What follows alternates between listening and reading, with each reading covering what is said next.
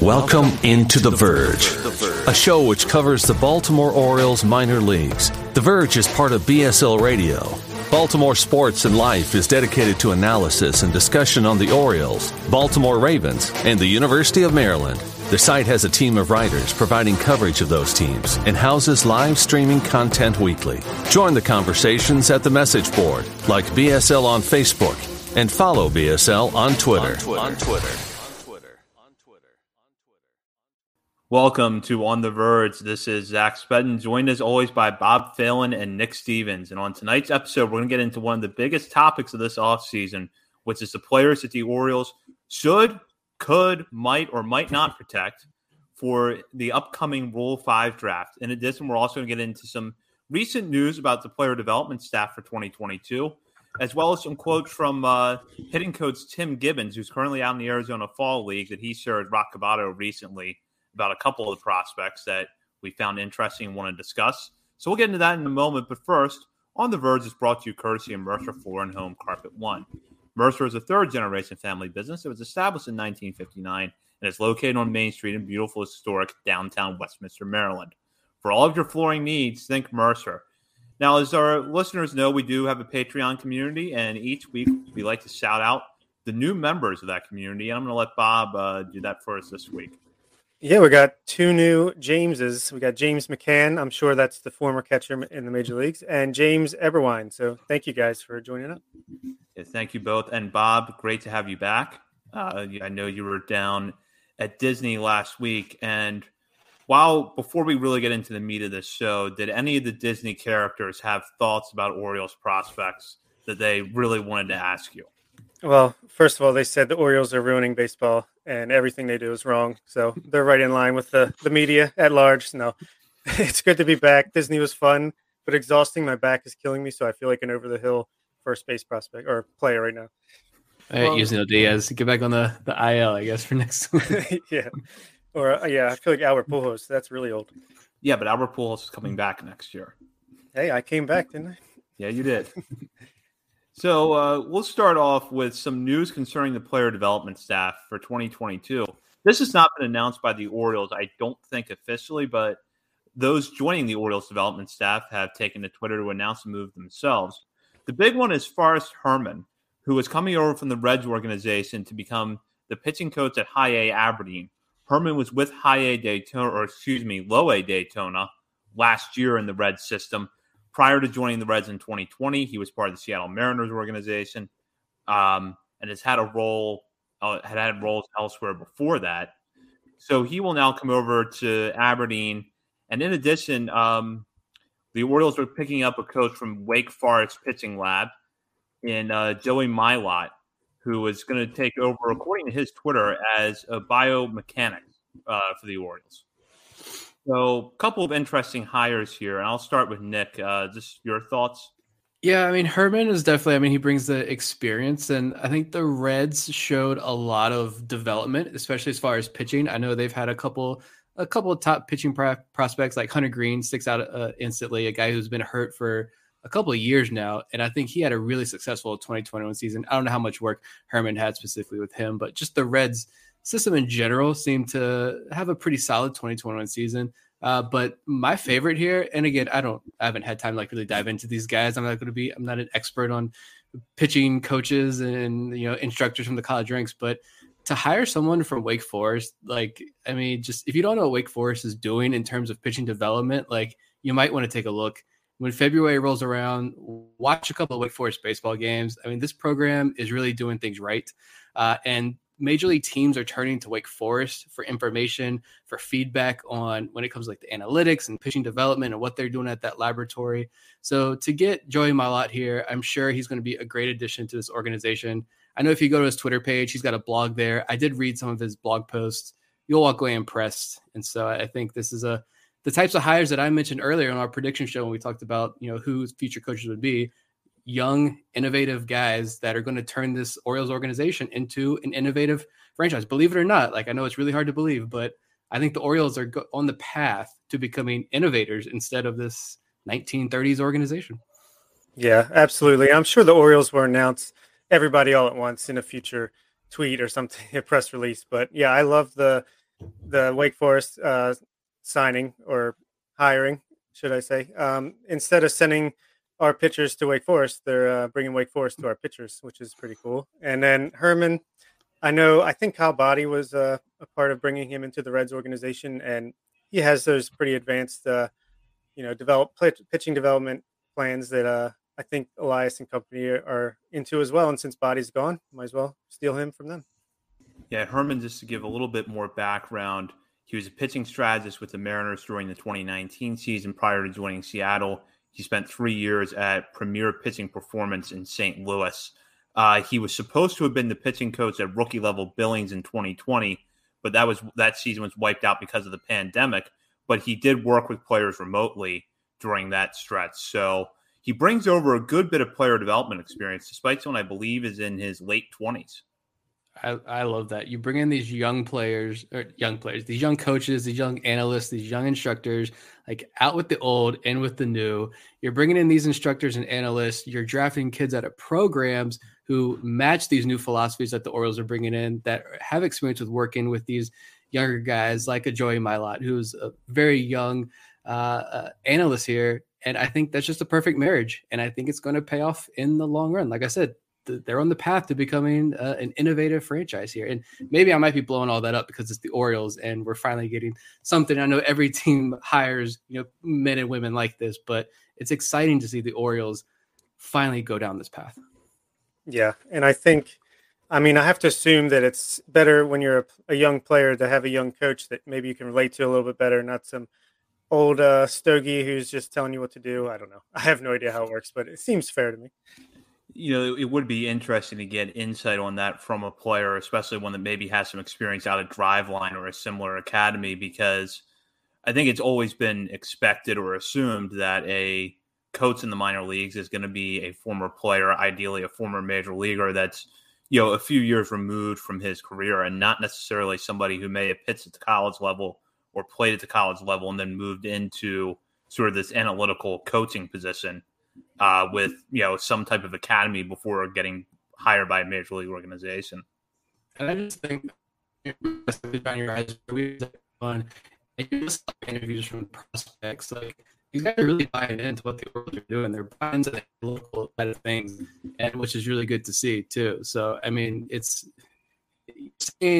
seeing this marriage put together. I think it's come along fairly well so far. We've already seen small sample size. I know we've only had like one full season, but we saw the jump, especially in the transition here. Hopefully that starts up, and we'll see this pipeline come in maybe later, because we're still that major. So yes. So we'll look now at some quotes that Tim Givens gave to Rock Cabato at MASN. Rock has had a couple of articles with Givens where he's talked about some of the hitters in the Orioles system. Givens is out at the Arizona Fall League now, was the hitting coach for AAA Norfolk during the season. So some of that is about players that are in the Arizona Fall League, like Greg Cullen, Yusniel Diaz, Kyle Stowers, but he also really heaped praise on Robert Newstrom. And he relayed a story that when Newstrom was in a tight game against Durham at home, was facing Phoenix Sanders, a Bulls reliever. Before getting up to bat, Newstrom looked at an iPad and noticed that when 0-2, Sanders throws a curveball 100% of the time in his last 250 pitches up to that point. Newstrom ends up in an 0-2 count in the next at bat.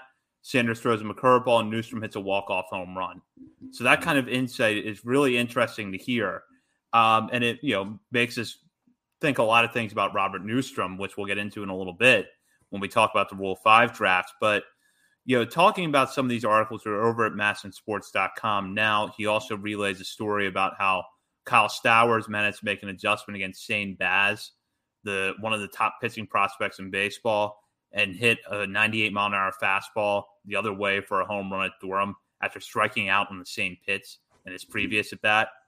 So, Bob, I'll just jump in with your thoughts here. I know that you've read those pieces. What did you think about the insight that Gibbons was giving?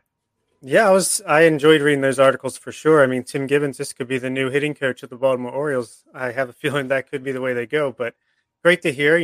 Love the insight. Robert Newstrom sounds like a smart guy. Another one of these guys that's willing to look at the video, look at the analytics and the statistics, and use them to his advantage. So that was a great story there. And again, Stowers seems like he's very adaptive and can make adjustments, and I think that's important in today's game, is being able to make adjustments, at bat to at bat. And I loved hearing that. Yeah, I'm back here, I think. I don't know. Every single episode now we run into this. My internet. Xfinity is not going to be a sponsor of the show anytime soon.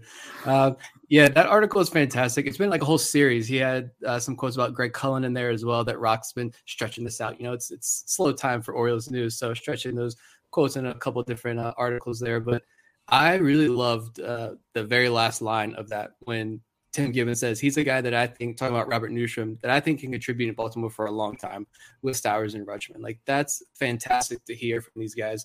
And I honestly believe, we talked about before when we mentioned Matt Blood and his praise for guys like Joey Ortiz and Kyle Bradish. Like, these guys aren't just going to hype up players for no reason. Robert Newstrom's not even in the AFL. He's not working with Gibbons right now. So for Gibbons to put that kind of praise on Newstrom, I absolutely love it, because this is a guy that no one was talking about 2 years ago or last year. He wasn't at the alt site. He's a guy like no one's talking about, just minor league filler. And now this is a guy who we're going to be talking about later in the episode of, do the Orioles protect him on the 40-man roster or not? And that's extremely exciting. The outfield and pitching took tremendous leaps this year in the system, and it was really fun to see. Yeah, and I'm looking at his quotes now on Greg Cullen, and one of the things that we've kind of been waiting to see, and unfortunately we didn't get to see much of Cullen this year, is what is there in the bat? Because there was a question of, does he have a little bit more raw power than what he had shown in the Braves organization before coming over as part of the Tommy Malone trade? And here's some insight from Gibbons. He's a guy who's going to give you quality at bats. He'll spray the ball to all parts of the field. Not a big power guy or anything, but a guy like him with his repertoire plays in a lineup. He might not be a 3 or 4 hitter, but he can give you quality at bats, get on base, runs the bases well, and plays good defense. And it's just a good guy to have around. Yeah, I think that's a fair assessment. I mean, we know he's a guy that gives good at bats. He's got an on-base percentage that's more than 100 points higher than his batting average for AA Bowie. He's got a great walk rate, and he does, Taron Vavra light a little bit, maybe very light, but he's a solid guy who may be able to develop into a role player at some point. He's the kind of guy you throw into that number 9 hole, and I mean, that's your second leadoff hitter. You hear called a lot because he can get on base so well. He can work deep at counts, and he doesn't have an extreme amount of power, but when he connects on a ball, he can send one out of there. He's got a pretty violent swing at times, especially it looks like when he knows what pitch is coming and he connects on it. Being a lefty, hitting at Camden Yards, hitting at Fenway Park, hitting at Yankee Stadium will help him out a lot. And I think he could have he was a guy that said a couple weeks ago, get on the train, it's rolling out. That was my bold prediction here, that I think Greg Cullen is due for a big breakout next season. That's my guy I'm hitching the Y to. Maybe not a future starter at the major league level, obviously, but someone who I think deserves a lot more attention. And I'm glad Rock highlighted him in that article there. Yeah, me too. And, we ended up only seeing Cullen in 38 games this past season. Injuries really limited him. In that stretch, though, 259 batting average between 3 levels, which includes some work down to Florida Complex League and Delmarva, but a 429 on base percentage. So that gives you a sense of how this is a guy that can really work the count, not to mention that he walked 31 times compared to 30 strikeouts. And pretty good defense, too. So yeah, he's solid out there. And we know Elias is leaning more towards guys who put the ball in play and don't strike out so much, especially with this last draft. So he fits right in there. Yeah, exactly. And when you look at that, what the Orioles are putting together at second base, depth-wise, guys like Cullen, Taron Vavra, Connor Norby certainly fit that bill. Cullen's not a prospect in the sense of either of those guys, but if you look at someone who could be a little bit of a riser, I definitely think he's in that mix. Yeah, and the trade, it was Tommy Malone. That's who the Orioles traded to get him, and AJ Graffinino. So that's turning out to be a fantastic trade. Even if Graffinino and Cullen never make the major leagues, I think it's better, higher quality AAA depth that at least Greg Cullen certainly is going to provide to this organization, which we've seen injuries pop up. And next thing you know, like we're scrounging the waiver wire for a starting second baseman. Like if you have a guy like Greg Cullen that you can turn to, that's a pretty solid option to have down there in AAA, especially when you look at some of the options that the Orioles had in AAA this year for middle infield. I don't know how many Orioles fans are still holding out on like hope for Richie Martin bounce back anytime soon. So.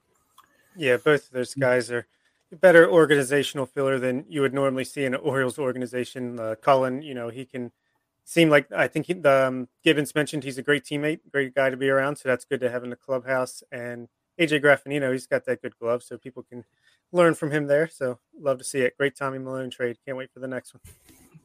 I'm thinking back to when we had Kyle Glazer on the show, and he mentioned that something to the effect of that your bench doesn't win you a lot of games, but it can lose you a lot of games. I almost feel like you could apply the same thing to AAA depth when you look at an organization like the Orioles. And that's my one hope for next year, among several other things, is that depth at AAA is better and you see a little bit better reinforcements coming up. Yeah, if your starting second baseman goes down for 2 weeks and you drop 6-7 games over that 2-week stretch, I mean, by the end of the year, like I know baseball is a long season and it's hard to say late April game really counts, but when you get down to the end of the year in this AL East, it's going to be tight races, and when this team is finally competitive, those 5 wins are probably going to mean a lot. And so that could be the difference of having a quality depth option versus, Richie Martin and Mason McCoy's down there in AAA. But definitely cool to see Greg Cullen get some hype. I'm going to keep hyping him up all winter long because that's my new guy. I don't know why. I don't know what it is. I'm attached my wagon to weird guys. Greg Cullen, you're the next one. Hey, and he's not going to do anything to make you think differently. So, we're going to move in now to our big discussion of tonight's show, and one of our bigger discussions of the offseason, which is how the Orioles are going to go about protecting players for the Rule 5 draft and who they might expose. There are a lot of solid players eligible for the Rule 5 draft this year. Last year's class was good, but I think in terms of the quality of prospects and the overall depth, that this class is even better than what 2020 was. So we talked about this before the show, and just to give you an example of who is Rule 5 eligible and who we think are locks, you're looking at DL Hall, Kyle Braddis, and Terrin Vavra. Hall is one of the top 3 prospects in the system, one of the top 100 prospects overall in the game. Braddis and Vavra, depending on which list you look at, either one or both of them could be inside the top 10 ranking for the system. So the 3 of us kind of see those guys as absolutely, they're going to be protected, no ifs, ands, or buts about it. So when you get beyond that, though, it does start to get interesting, which is who are the Orioles going to try to make room for? Who could other teams look at, especially if we do see the change with the DH implemented in the National League potentially? So there's a lot to go with, but I will circle back first to the top 3, which are Hall, Braddis, and Vavra. And I'll start with Nick on this. First off, is there really any sort of, there's nothing that would really, I guess, stop you from thinking they should be protected, but what sort of role do you think that these guys would fill next year? I think Kyle Bradish, certainly all 3 are locked, but I think Kyle Bradish enters spring with a very legitimate shot at cracking the major league rotation. At DL Hall, we talked about this a little bit before. Yes, he missed pretty much all year. He only pitched for a month, maybe. And yeah, like it's not great that he missed an entire year, obviously, but I don't really think it sets his timeline back too much. I don't know what work he's doing in Sarasota at fall instructs, but it's something. Hopefully he's back on the mound sometime soon, and he can enter 2022 healthy and ready to go from the jump. Because if so, I think DL Hall can still end next year in the major leagues as long as he has a good AAA stint, which I think he'll probably start the year AAA. How much work can he get done in the offseason? Spring training with a shot at competing for a roster spot, but he really didn't play. Zach, you're muted. Nick is having internet issues there. We'll give him minutes to try to get back in. But I think I caught some of that, possibly about Hall starting at AAA, which I could see as long as he's healthy, because he was pretty much on the cusp of getting moved up, I think, when he got hurt, because he was so dominant at AA. Yeah, I agree with that. Or I could see him being like the Kyle Bradish, get a few starts, dominate, then get moved up pretty quickly to AAA.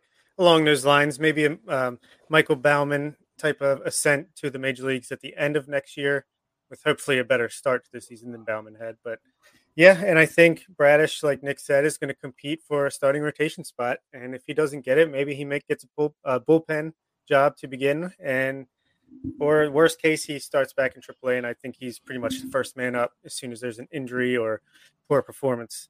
And Terrin Vavra, I think he's definitely going to start at AAA as long as he's healthy after going down early this past season. And I think once Jahmai Jones is either proves that he's the guy or not, I think Vavra will get a shot at some point in the second half of the year to play some second base, maybe a little bit of shortstop, maybe a pinch in the outfield if it's needed. But I think all three of these guys should definitely see the major leagues in 2022. Yeah, I agree. I don't see any reason why we wouldn't see all three of them as long as they're healthy next year. And, much in the same mold as Hall, probably getting to AAA, if not for the timing of when he was hurt and for the fact that he ended up missing the rest of the season. I think Vavra was in the same boat. I think if he had not had the injuries that forced, a couple of IL stints, he probably would not have been in Bowie for all that long and would have been promoted. I think he was the type of player the Orioles would have found a way to get at bats for at Norfolk. And, we'll have to see how he handles higher competition, but everything we've heard about him is that he's such a smart, advanced hitter. He's shown that at points in his career. So I feel like he's a guy that if he gets to AAA, he's going to handle it well.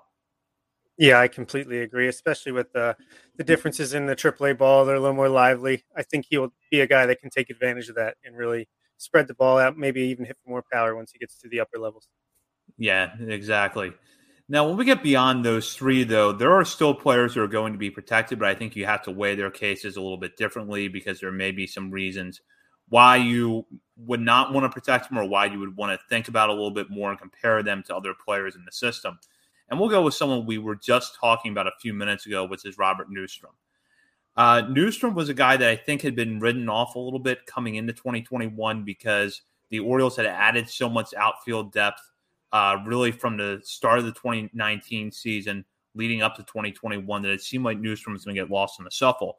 Gets off to a slow start at AA, hits a ball about 600 feet at Hartford, and then next thing you know, turns a corner, becomes really one of the best power hitters in the system, gets promoted to AAA, still flashes power there. And although he ended the year on a cold streak, still good numbers across the board for Robert Neustrom.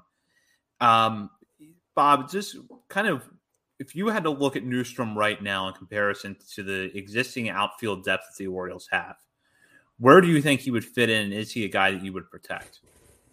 I definitely think he's the guy I would protect if I was the Orioles. And I think they kind of tipped their hand here, especially with the Tim Gibbons quotes that have gotten out there and him saying that he envisions him in the likes of Stowers and Rutschman. So I think they will protect him. And I think he made it a pretty easy decision with the way he played this year, especially after that first month or so. I see him as a guy who makes DJ Stewart expendable, makes Anthony Santander tradable if anyone's willing to give up anything of value for him. And I think he's a guy that could make the major league roster out of spring training because he's not a guy you're going to manipulate service time for. You don't mind if he's more of a bench bat to start the year and just use his power off the bench at DH or in a corner outfield. So, yeah, I think he's definitely a guy that gets protected, and I think he's going to see a lot of time in the major leagues in 2022. I like his upside a little bit better than Stewart's at this point because I think he's a better defender than Stewart. And I think he gives you more power. You might look at Stewart and say, well, Stewart, has a good on-base percentage and he can draw walks. And while I'll grant you that Stewart might have more of the type of plate approach you're looking for, Neustrom can do more damage with the bat. So I would prefer to see Neustrom in the role that DJ Stewart had this year next season than I would to see DJ Stewart back in that role. Yeah, Neustrom's no slouch with the on-base either. I think he's got it between 10 to 11% walk rate, which isn't too shabby. Yeah, so Neustrom, I think, is somebody that the Orioles should look at protecting, and not to mention that I think that if they leave him unprotected and you see a DH added in the National League, someone's going to take him high in the draft because he's going to be a good option to try at that spot. But even if they don't implement the DH, I still think that somebody could grab Neustrom because good left-handed power and can play, at least a capable left field, that has some value off your bench. All right, I'll jump in. I don't know. I guess we're talking about Robert Newstrom. Yeah. This internet's going to go out again, I'm sure. So I think for me, like, I'm going to say, yeah, he gets protected, but part of me also thinks that, like, this is the Baltimore Orioles. So I'm going to be kind of, like, guarded here and say, like, they're going to roll DJ Stewart in the opening day lineup next year, which, like, that means I'm checked out on opening day. But I'm going to say, yes, Newstrom gets protected. But you do have Diaz, Yusniel Diaz, Austin Hayes, Jorge Mateo coming back on the IL, McKenna, Mullins, Nevin, Santander, and Stewart.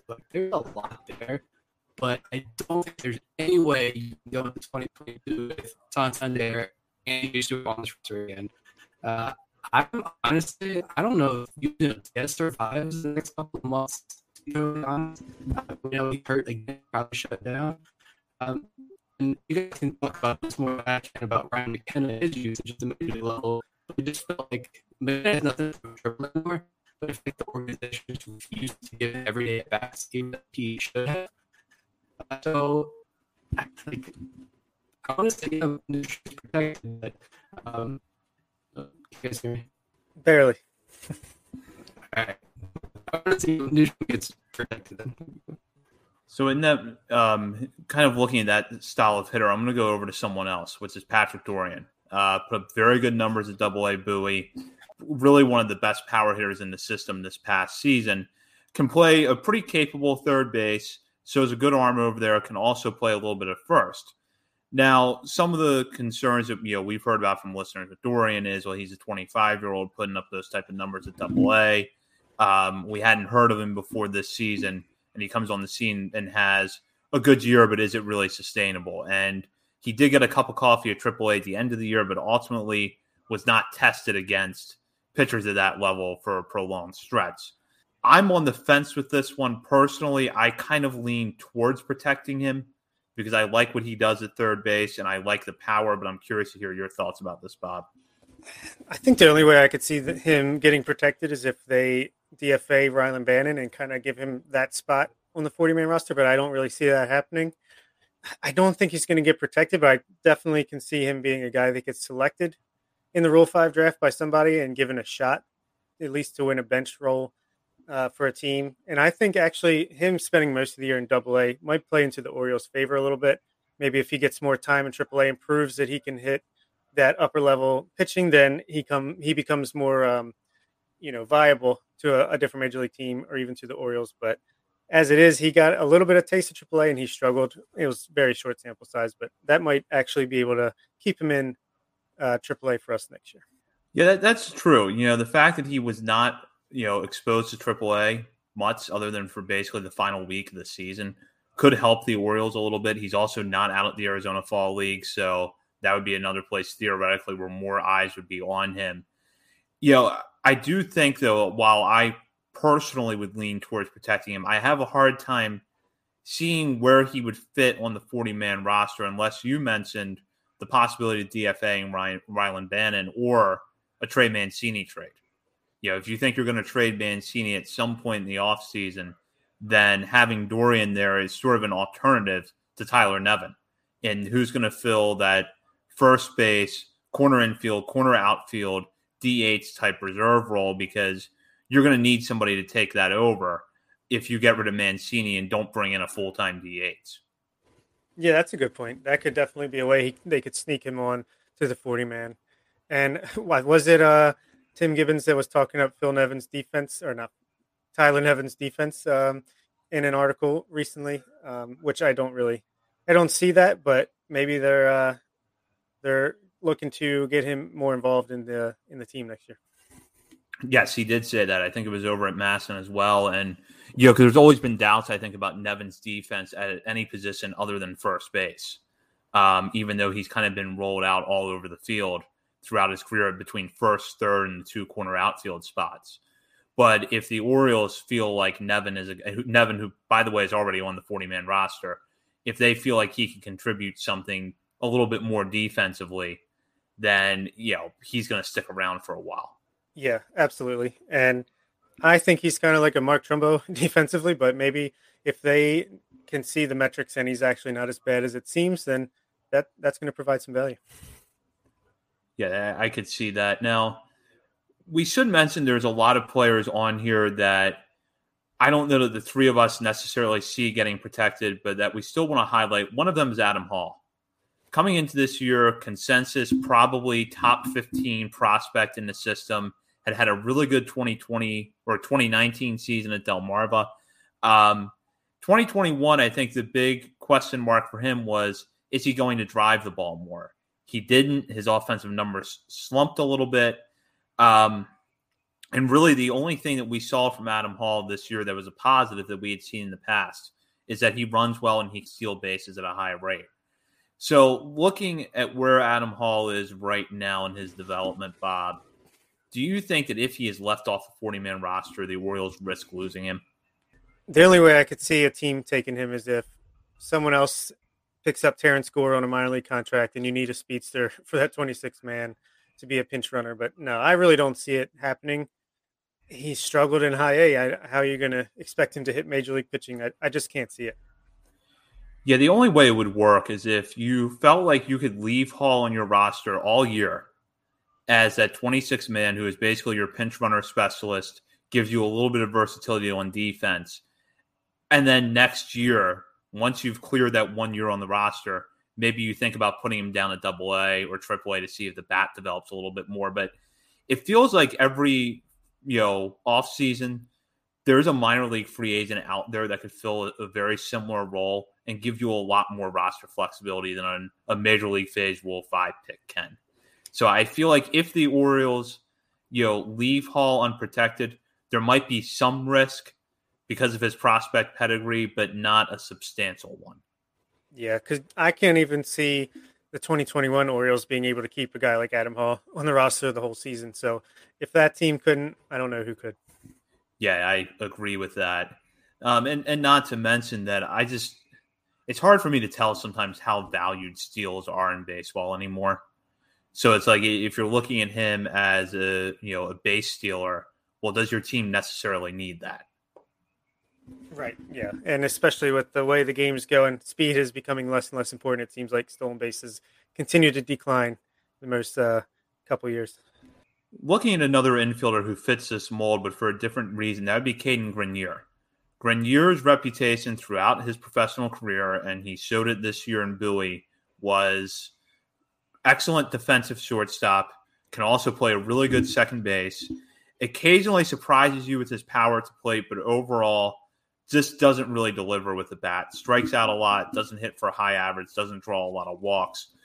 We saw that this year, and while we saw Grenier firsthand at Bowie, came away impressed with the defense. All the reports we heard on the defense during the season were glowing.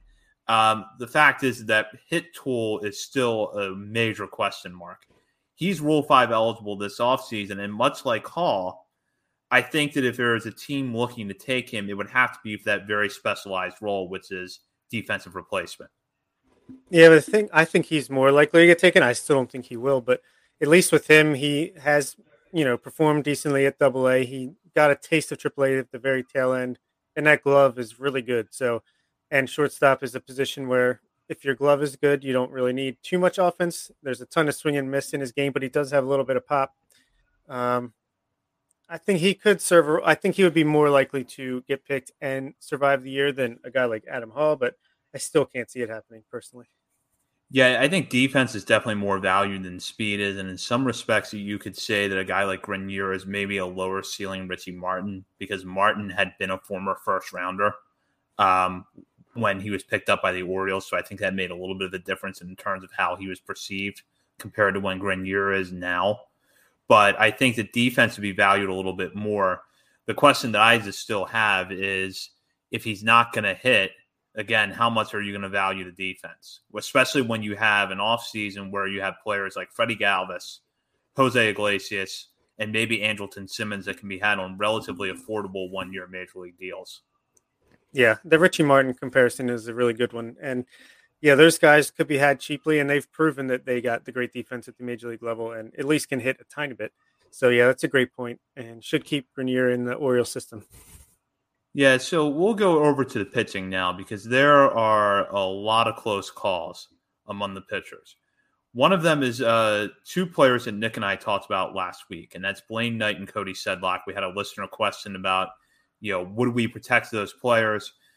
The thing that is challenging for me about the two of them looking at their cases individually, I'll start with Sedlock. Sedlock has slipped through the last two Rule 5 drafts without being chosen. I thought that he was going to get picked after turning in a pretty solid 2019 season, getting through the year healthy. Didn't happen. We didn't hear about him in 2020, so it was not a surprise that he didn't get taken. So, Bob, I'll pose this question to you. Can the Orioles leave Cody Sedlock unprotected for a third time and still keep him in the system? I actually don't think so. I still don't think there's much reason to protect him. Like you said, he didn't get picked the last two times, and it's not like he lit the world on fire this year. He had some success, but he also had his struggles as well. But he's 26 years old, and he's pretty close to major league level. So I could see him getting taken. I don't know if he would survive the year, but only because he's more, closer to the major leagues with the way he pitched. I could see him getting taken, but what do you think? I mean, I could almost see a team looking at him in kind of that same way the Orioles looked at Max Sorolla and Tyler Wells last year, which is, if nothing else, maybe we have a multi-inning reliever on our hands for the early part of the season.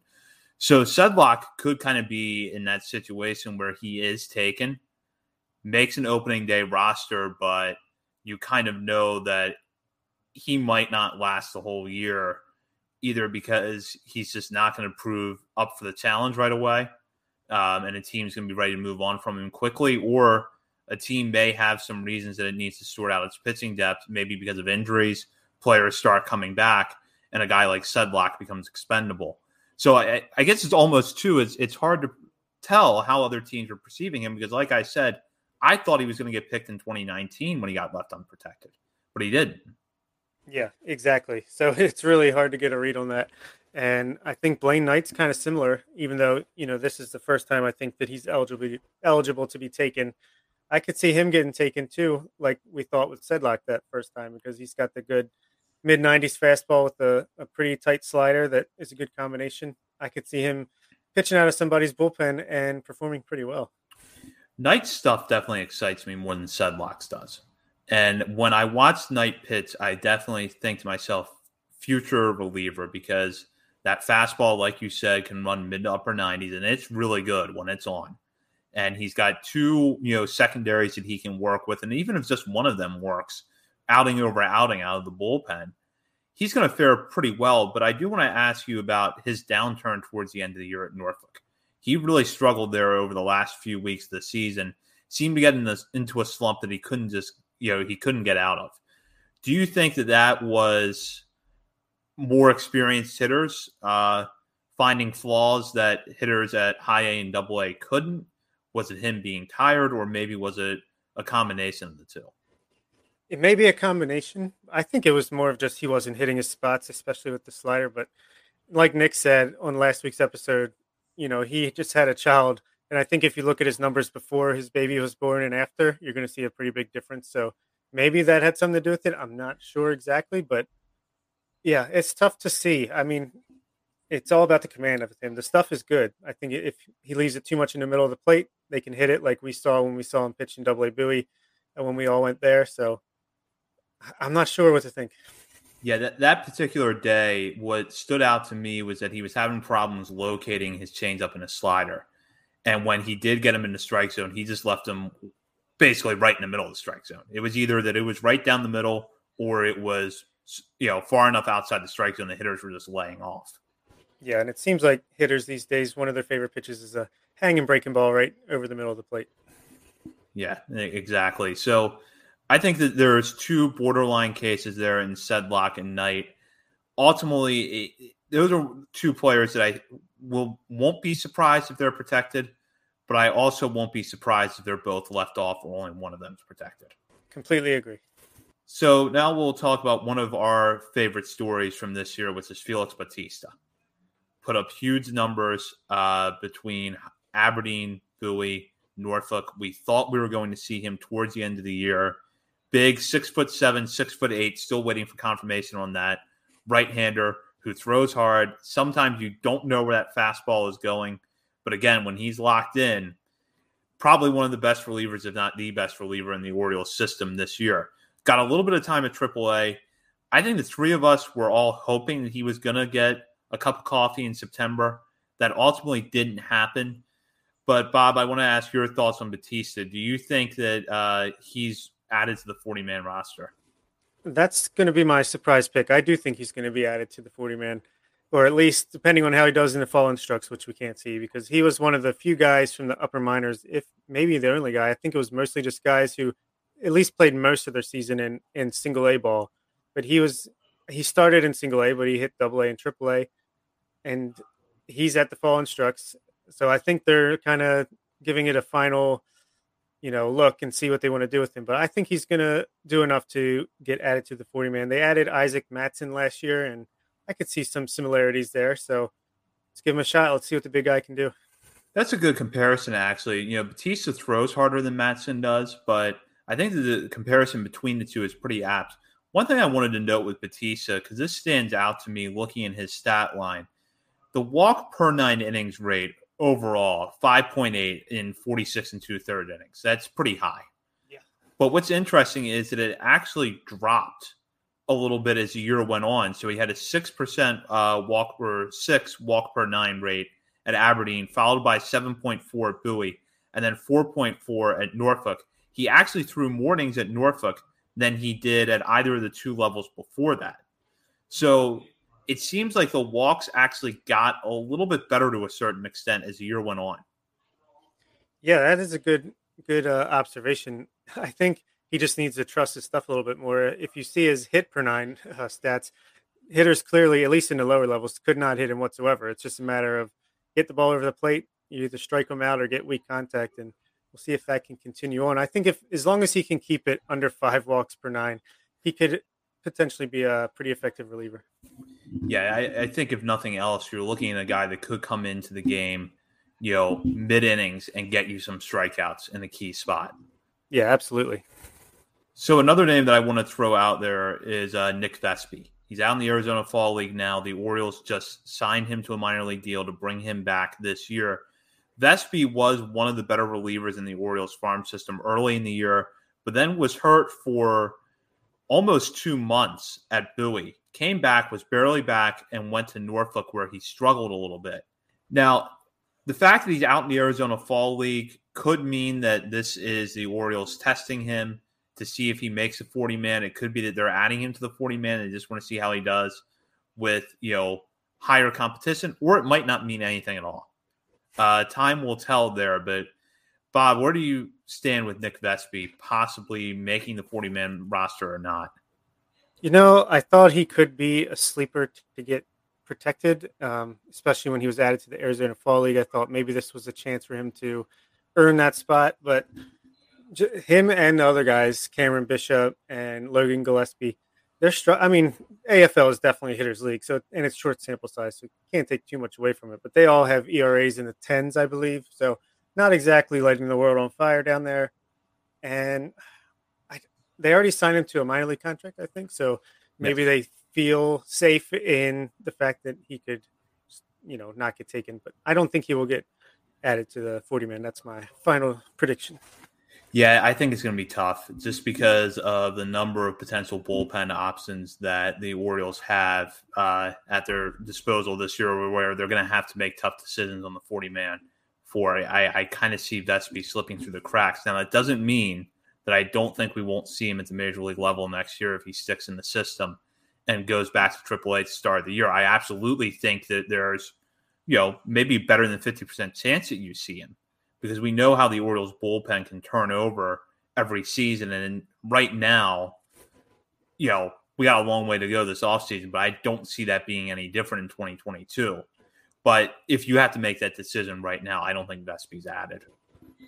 Yeah, not to say that I don't think he could be a effective reliever at some point in time, but I just don't think it works as far as the numbers go. Now, Ofelky Peralta was also signed to a minor league deal at the same time that Vespi was. That signing was announced. Peralta was, we've talked about him repeatedly on this show, seemingly his career was done after 4 stints at high A. Frederick couldn't get out of there. Basically goes out and pitches really well at every level this year. And we saw what makes him so good when he's on, which is that high 90s fastball, good secondaries. He was locating it probably as well, if not better than he has before. But yet I think he may find himself somewhere closer to that Blaine Knight, Cody Sedlock end of the conversation than the Kyle Braddis, DL Hall end of it. He's not a lock by any means, but he's someone you got to strongly consider. So, Bob, where would you put Peralta right now? Yeah, I would absolutely put him in the Blaine Knight, Cody Sedlock trio. Those three are pretty similar to me. And I think if one of them gets protected, it will be Peralta, because I think the Orioles like him. They've stuck with him, even with the front office changeover, they've stuck with him. They seem to like him. They keep, pumping him up, putting him out there. And if these guys are going to be relievers, I think Peralta has the best stuff and the best chance to be a dominant reliever with his high 90s fastball and decent break and stuff. So I don't think at the end of the day he's going to be protected, but I think if one of them was going to be protected, it would be him. Yeah, I could see that because, with how much Peralta had struggled at Frederick, if the Orioles had released him before the 2021 season, I don't think anybody would have looked at it and been scratching their heads like, why did they do this? It would have been, oh, it's the same. The guy has, good stuff, but just couldn't get out of high A. Yet they held on to him to this point.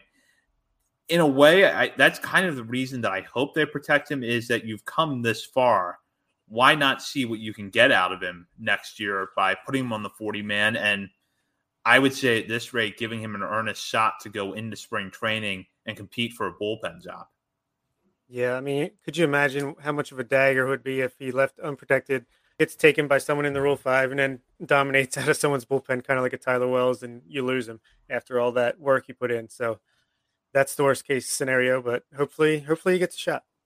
Yeah, just to add a little bit of context to Peralta's struggles leading up to this year. He first went to Frederick in 2017, posted a 5.42 ERA there. Went back in 2018 in over 50 innings, put up a 6.22 ERA. Went back in 2019, so he had 3 stints there and not 4. And in 47 2/3 innings, had a 5.48 ERA. Ended up going to Bowie this year with a 4.53 ERA, but 52 strikeouts across 45 2/3 innings, and then struck out 46 batters in 47 2/3 at Norfolk. So pretty consistent this season, level to level, which was great to see. I think that if you look at how he pitched at Norfolk as a little bit of a test, he handled it well.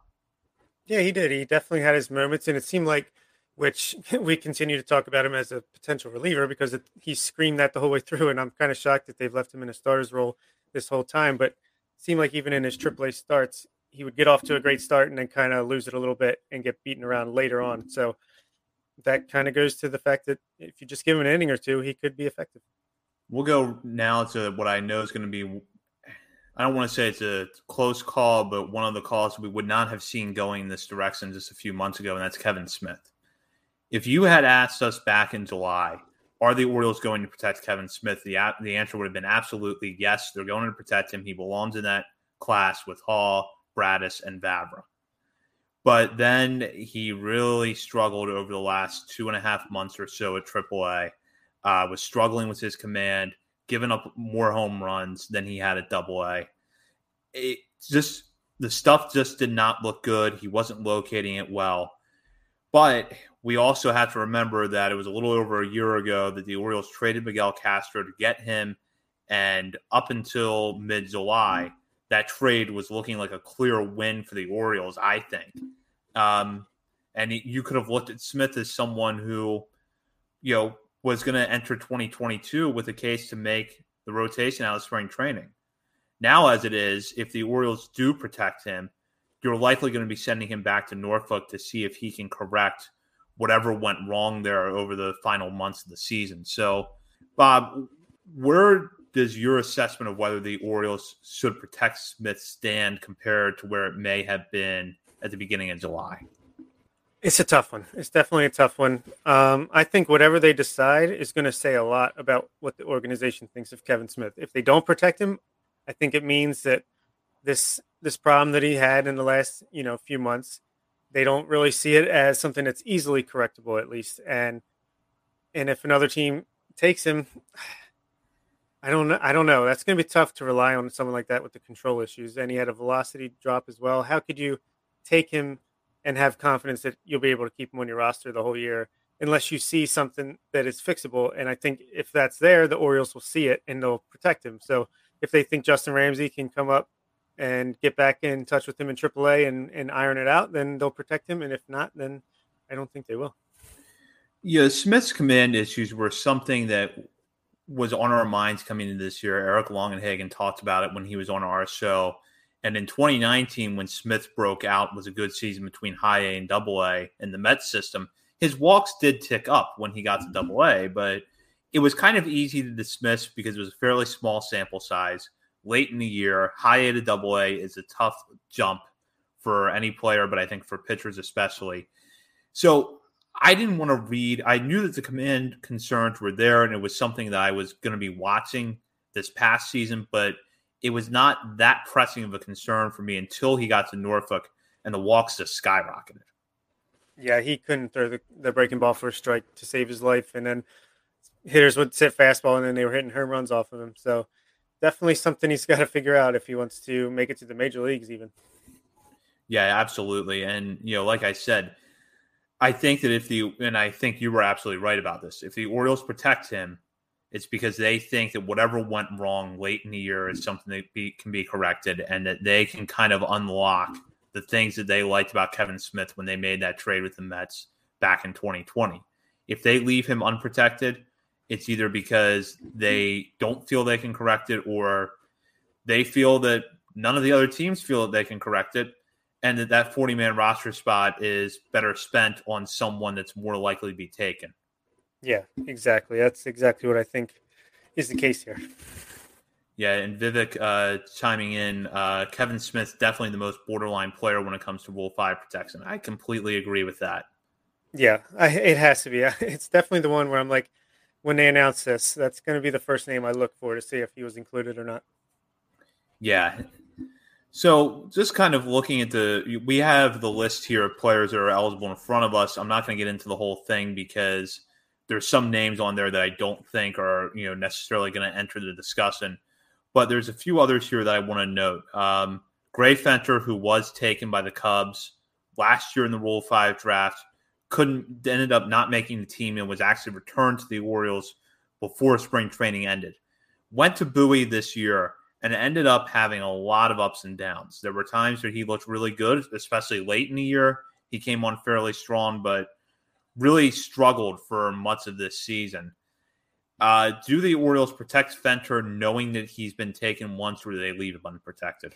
He's definitely not going to get protected, but I do think he had a sneaky good second half of the season. So I think they're going to hope that he doesn't get taken and they can kind of hold on to him and try to build off of that next year. But there's no way they're going to protect him this year, especially if they didn't last year. Yeah, I agree. I think they're going to have a hard time fitting him in with some of the other options, available to them at this point. You mentioned this earlier. The guys that are out in the Arizona Fall League, Connor Lopritz, Logan Gillespie, Cameron Bishop, all three of them I think were on our radar a little bit more when they went out there. And as I talked about earlier with Nick Vespi, I don't know if the Arizona Fall League is going to make much of a difference one way or the other.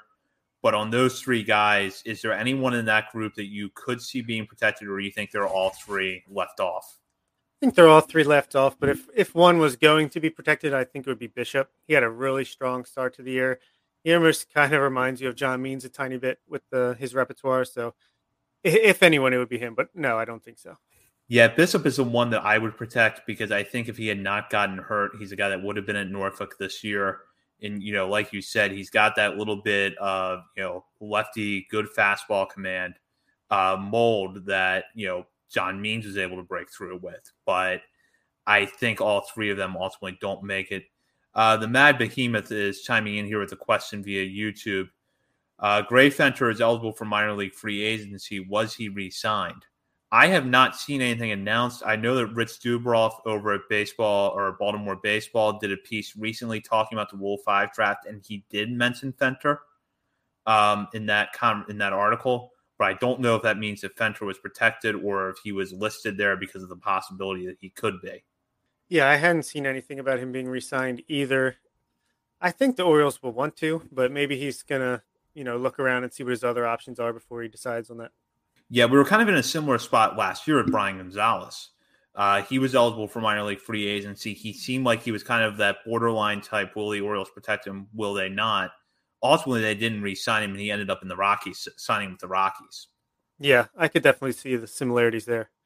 So, Bob, before we wrap up this discussion, is there anybody that you want to highlight one way or the other, either because you think they're sneaky picks to be protected or just because you think they're maybe worth noting as players that should be on our radar for 2022? I think David LeBron is an interesting name. He got a little bit of taste of AAA, and he pitched pretty decently this year, mostly as a reliever after being a starter in 2019. I don't think he's protected, but I think he's definitely an interesting name going into 2022. And shout out to Ramon Rodriguez, who's eligible, and he's playing pretty well in the Arizona Fall League, probably playing the best out of any of the Orioles representatives. So the guy that we didn't really know about, even at the end of the year, he's hanging in there and showing his skills.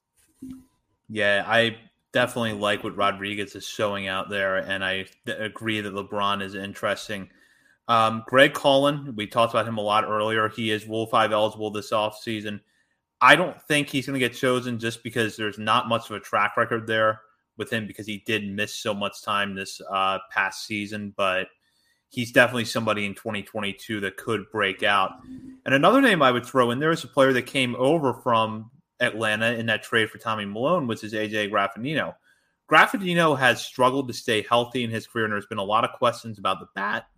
But, not unlike Caden Grenier, a lot of praise is going around for his defense at shortstop, and with good reason. So, although I think his case is a lot different than Grenier's because he doesn't have as much time at the higher levels in the minor leagues, I still think Graffinino is a guy that, if he's healthy next year and is playing somewhere at least semi-regularly, could make an impression.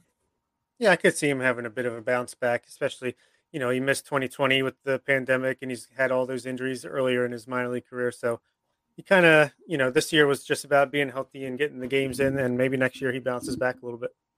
Well, that does it for our discussion on the 40-man roster. We'll circle back between now and the Rule 5 draft, probably give more in-depth preview once the Orioles make the decision on players that we think could be chosen from the Orioles or players that the Orioles could target. They're expected to have the first pick of the Rule 5 draft whenever the Rule 5 draft does take place this offseason. It's one of the areas of baseball that is uncertain right now because of the looming expiration of the collective bargaining agreement. But hopefully soon we'll have more concrete information to talk about here. But for next week's show, we've got a pretty big guest lined up, and we're going to have a fun topic to talk about. You want to share that with our listeners, Bob? Yeah, second time around, John Mioli of the Baltimore Sun going to talk about his top 10 Orioles prospects that he did for Baseball America a week or two ago. So that should be fun, and maybe we can kind of try to get out some information from him about the 11 through 30. Yeah, absolutely. We'll talk about the top 10, about the best tools rankings that John did for Baseball America, and hopefully get a little bit of information about the 11 through 30 or anything else that John's working on, because as our listeners know, we're fans of John's work over at the Baltimore Sun. So we look forward to being joined by him next week, and we'll look forward to having Nick back on then for the whole show. So for Bob Phelan and Nick Stevens, so hold on one second. Be sure to check out BaltimoreSportsAndLife.com for all the latest articles on the Orioles, Ravens, Terps, high school sports, and more. Join the discussion board there. Interact with fellow contributors as well as BSL writers. And be sure to follow us on Twitter at BSL on the Verge. We will be back next Monday with John Mioli of the Baltimore Sun. For Nick Stevens and Bob Phelan, this is Zach Spedden. Thank you for listening to On the Verge.